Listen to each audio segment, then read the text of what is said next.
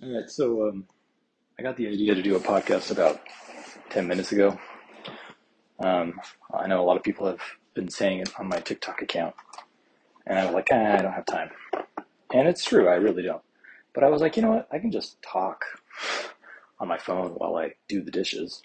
And that's literally what this is. I don't have a recording studio. It's just me in my kitchen right now. I'm literally changing out my cat's food tray, and then I'm going to be doing the dishes. There might be some water splashing and stuff. So, which I think is consistent with my TikTok account, because on there, I think people really value just authenticity and honesty. And so that's what you got. It's just me, the ICU doctor from TikTok, just talking. And, I don't know if I'll upload this. We'll see how it goes. But maybe I'll just kind of talk when I'm at random times throughout the day, and that'll be the podcast. And I'll just kind of expound on things from my TikTok account, from medical stuff that's going on. If you've been following me, you know that I talk about social stuff. I can get a little political. I know that could be annoying for some people, but I feel like I need to do that. So we'll see how it goes. See if people like it. See if I upload this. So I'll probably, and maybe I can also answer questions on my TikTok account that I can't get to, because lots of people ask questions that I do not have time to answer with videos. So I can kind of scroll through those and answer some of those questions. We can do whatever. This is for you, this podcast. If you're listening to this, this is for you. It's not for me. I don't commercialize anything. I'm not making money off of the TikTok account. I've had advertisers wanting to sell ridiculous things, and I've said no. And I, plan the same with podcast. Oh, to be frank, I did monetize the TikTok account. Like, I get paid through TikTok, which is like a few $100. And I haven't done it yet. It's just sitting, but I will donate that to charity. So I don't make money off of this. And I don't plan to, because my goal is authenticity. Okay, so I just played that back, and the sound quality was pretty terrible. I switched to different headphones, and I think it's better, so I'll keep going. All right, so stuff that has kind of we've been talking about on the TikTok lately, just to clarify things. So one thing that I kind of have an issue with, not an issue with, but I find very difficult, is communicating to a broad audience really complex and nuanced topics. For example, the latest is Dr. Husel, who was acquitted for murder. He was an ICU doctor. And so, I'm washing dishes. So we'll see. I don't blame people if they're going to hop off from the sound quality, but hey, this is all I can do. Anyway, so I made a couple of videos about Dr. Husel. This guy he's an ICU doctor. He gave outrageous amounts of sedating medications to patients that were dying in the ICU. And he's tried for murder, for killing these patients. And I've done a couple of videos about this, and there's wide just misunderstanding about the case, about even what I say. I mean, some of the comments in those videos are like, how did you get that from what I said? So it's really hard to communicate things that are complex in short videos. Sorry about that. I'm washing a pan. My wife and baby are sleeping right now, and I'm just out here doing the dishes. So, just to reiterate about Dr. Husel, that guy gave insane amounts of narcotics, fentanyl, midaz. He gave like up to 2,000 mics of fentanyl and 10 of Versed, midazolam, and 10 milligrams of IV hydromorphone to patients at a time. So, that's insane. And that's very clear that that's ridiculous dosing, and he probably shouldn't have a license because of that, in my opinion. Now, did he commit murder? No. In my opinion, he did not. You can't prove he committed murder. And one of the things I've talked about is in critical care, when you're helping someone die, you give medications that may accelerate the pace at which they die. The medications don't kill them, but it can accelerate their underlying disease. So it's a really difficult thing to prove. Right from the get-go, when I saw this case, I was like, the prosecution has a really tall order. So anyway, my whole point is, it's good he was acquitted. You cannot prove he committed murder. But he gave outrageous doses of medications, and a lot of nurses got their licenses suspended because of it, and so that needs to be rectified as well. And it's possible he did commit murder, and it's possible that he committed manslaughter. But you just the way it was done, you can't prove these things. It would have been bad for patients. It would have been bad for physicians, providers, and nurses if he was found guilty. And then, what does this have to do with RaDonda? So, my opinions about RaDonda are, so if you're not familiar, RaDonda was found guilty of negligent homicide because she inadvertently administered a paralytic, vecuronium, to a patient rather than Versed, which is also called midazolam, and that killed the patient.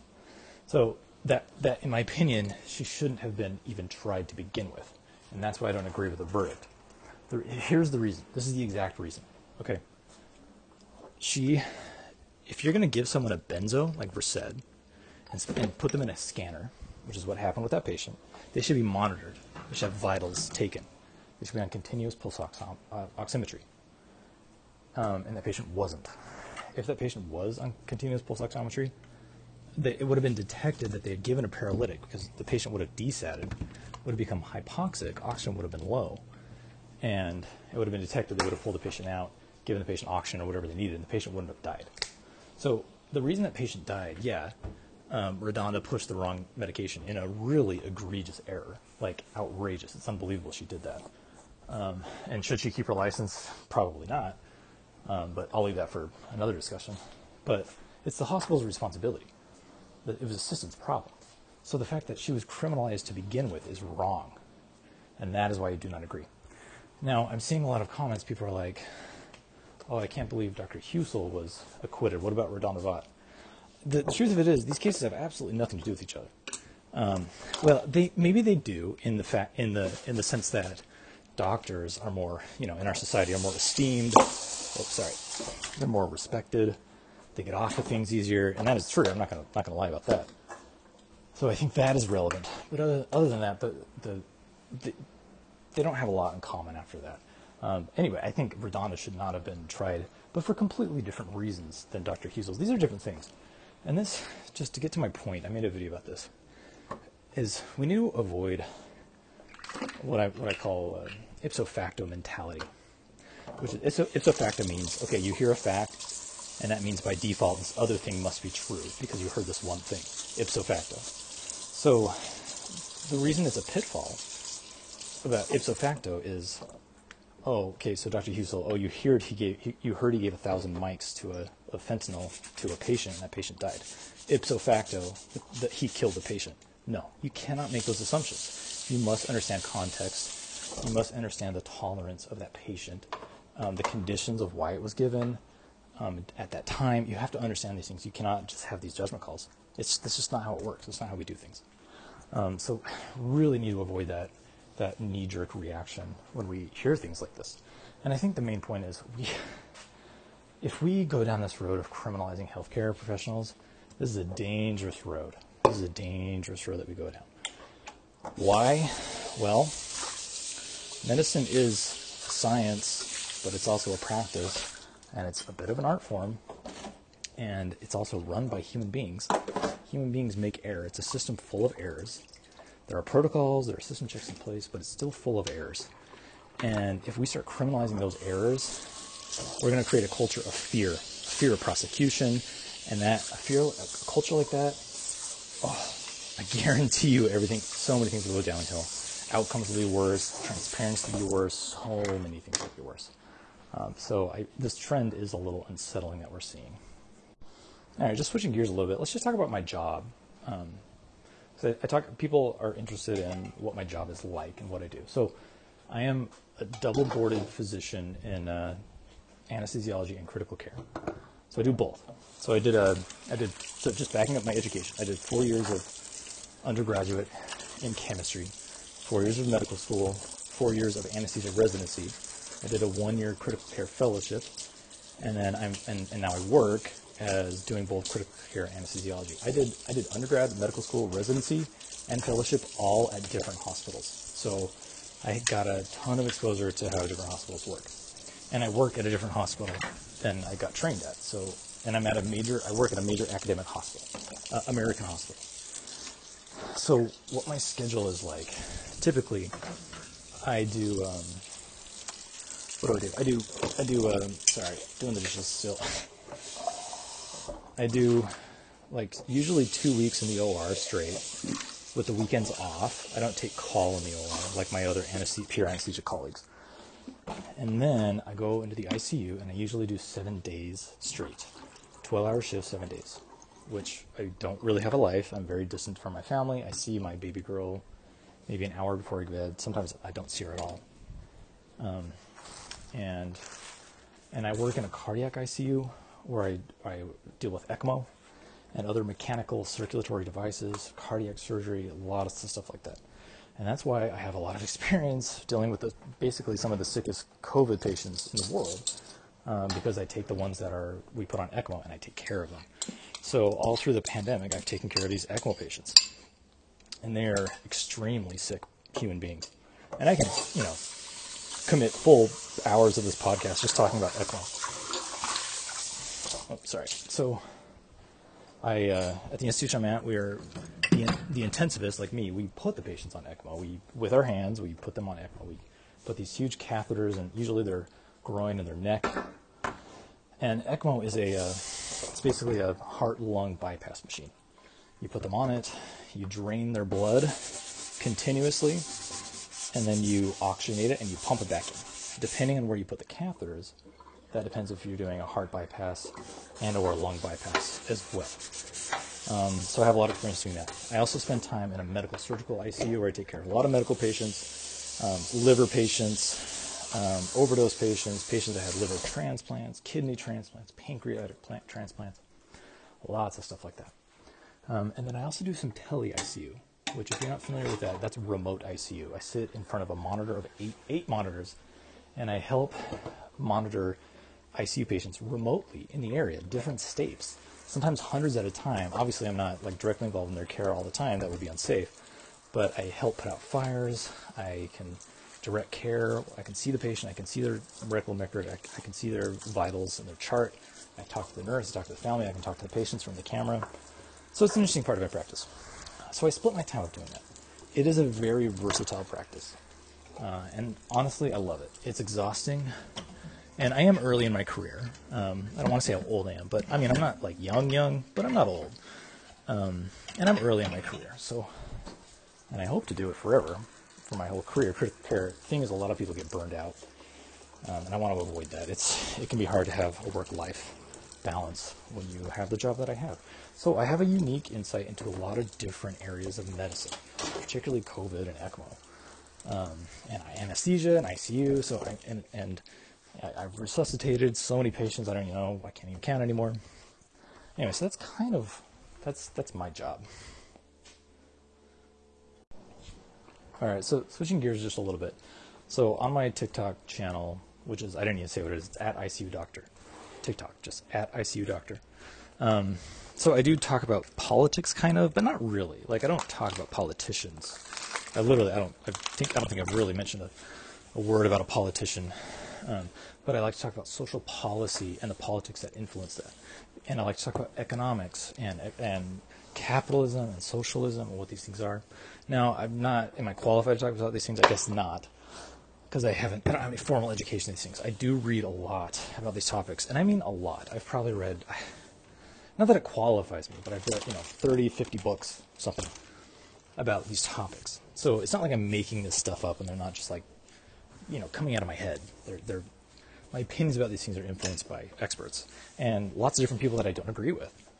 Anyway, so I think my whole main thing is when I get on there and talk about universal health care and whatever it is, one of my main gripes is ideology.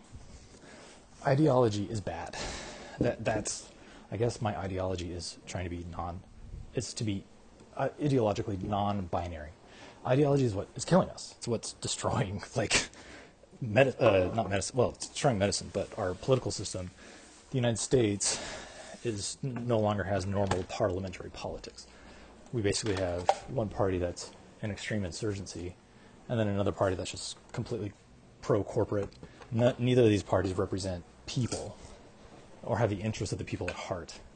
And the party on the left just uses the politics of inclusion and tokenism to try to gain control try to mean cultural authoritarianism.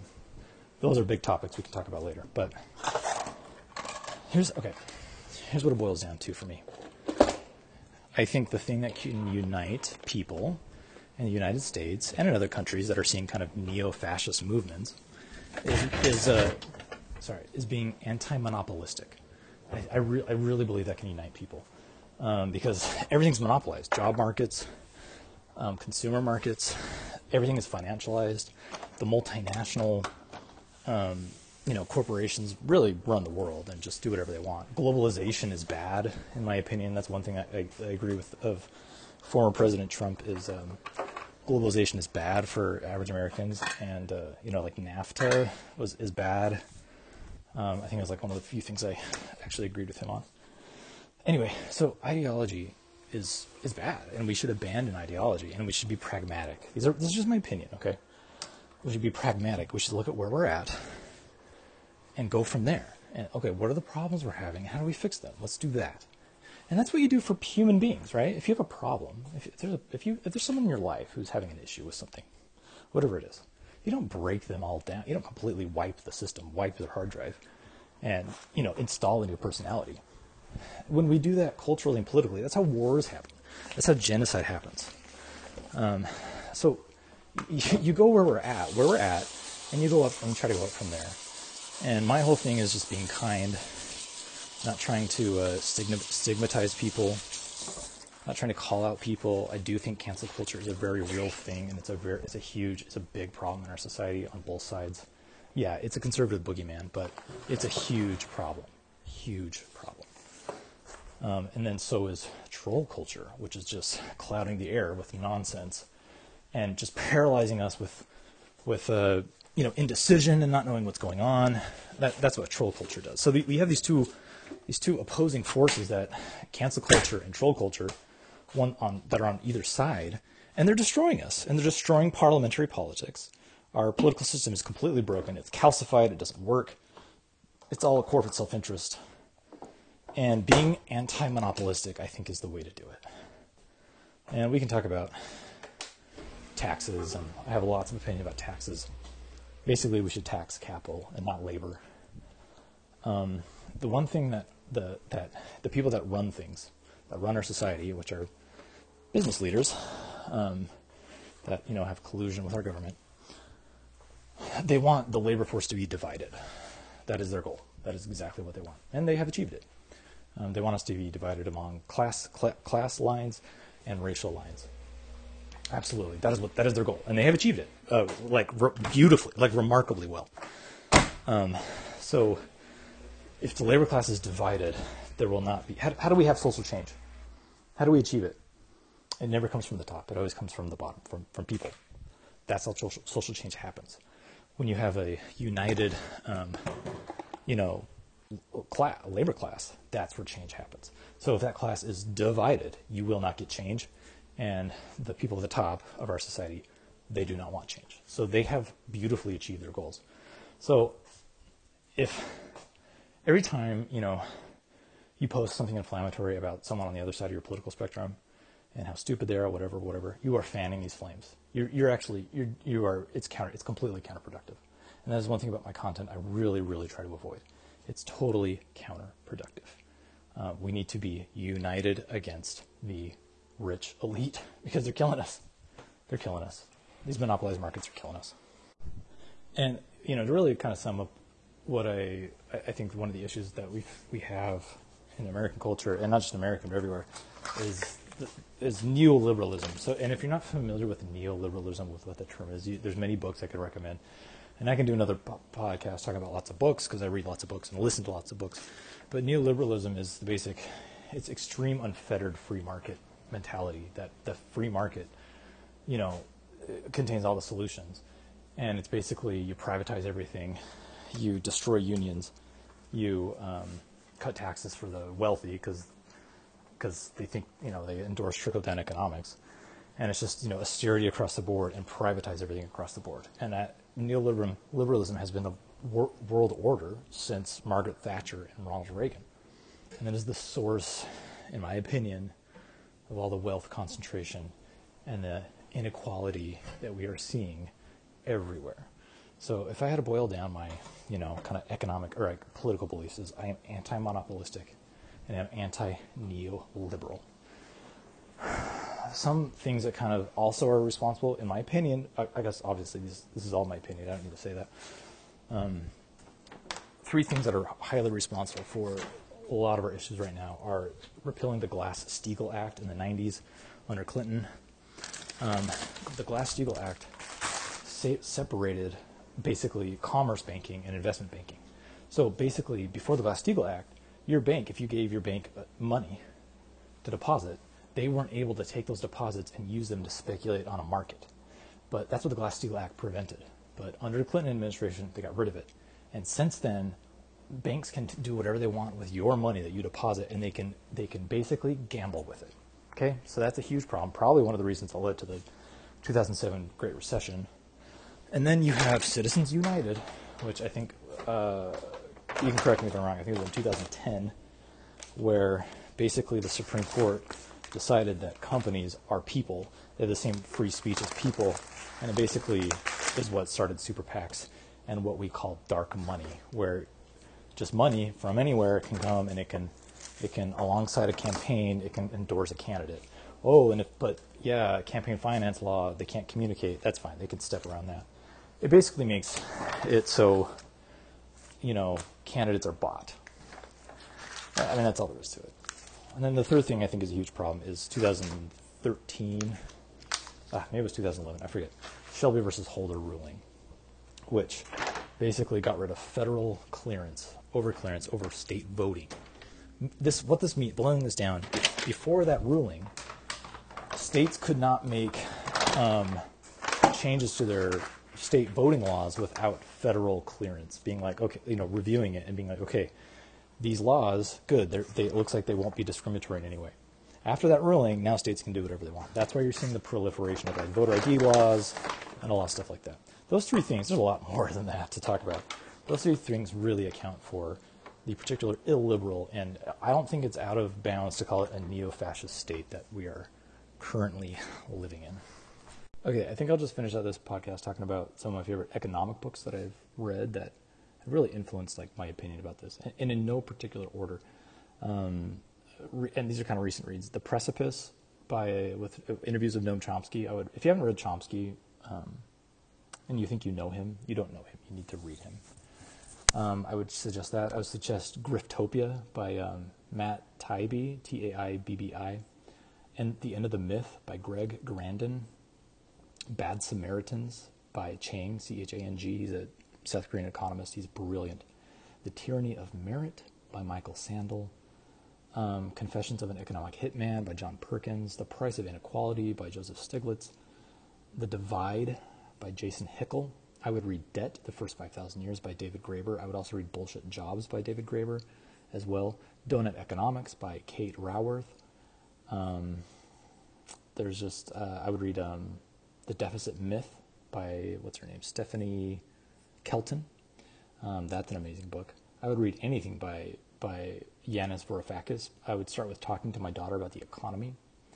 You could read How to Hide an Empire by Daniel Immerwahr. The Great Reversal by Philippin.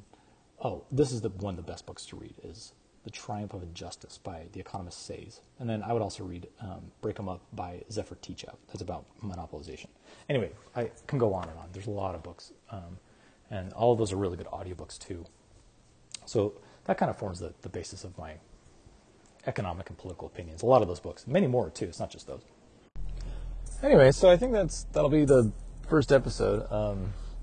I can make this whatever anybody wants if people are actually listening to this. Let me know in either on my TikTok account if you follow me, or the email that I have on that account and for this podcast is icudoctorecmo@gmail. icudoctorecmo, ECMO, icudoctorecmo@gmail.com. So let me know. I could talk about whatever, but I think this will just kind of be what this is. It's mostly me just rambling to myself, which I don't know if anybody really wants to listen to. But I'll do it if people want to. So let me know. Give me some feedback, and yeah, I can make this whatever we need to be. And maybe I can work on getting the sound quality better as well if it's something that we're actually going to pursue. So anyway, thanks for listening. Share it with people if you think they would like to listen to, and we'll keep doing it. Thanks.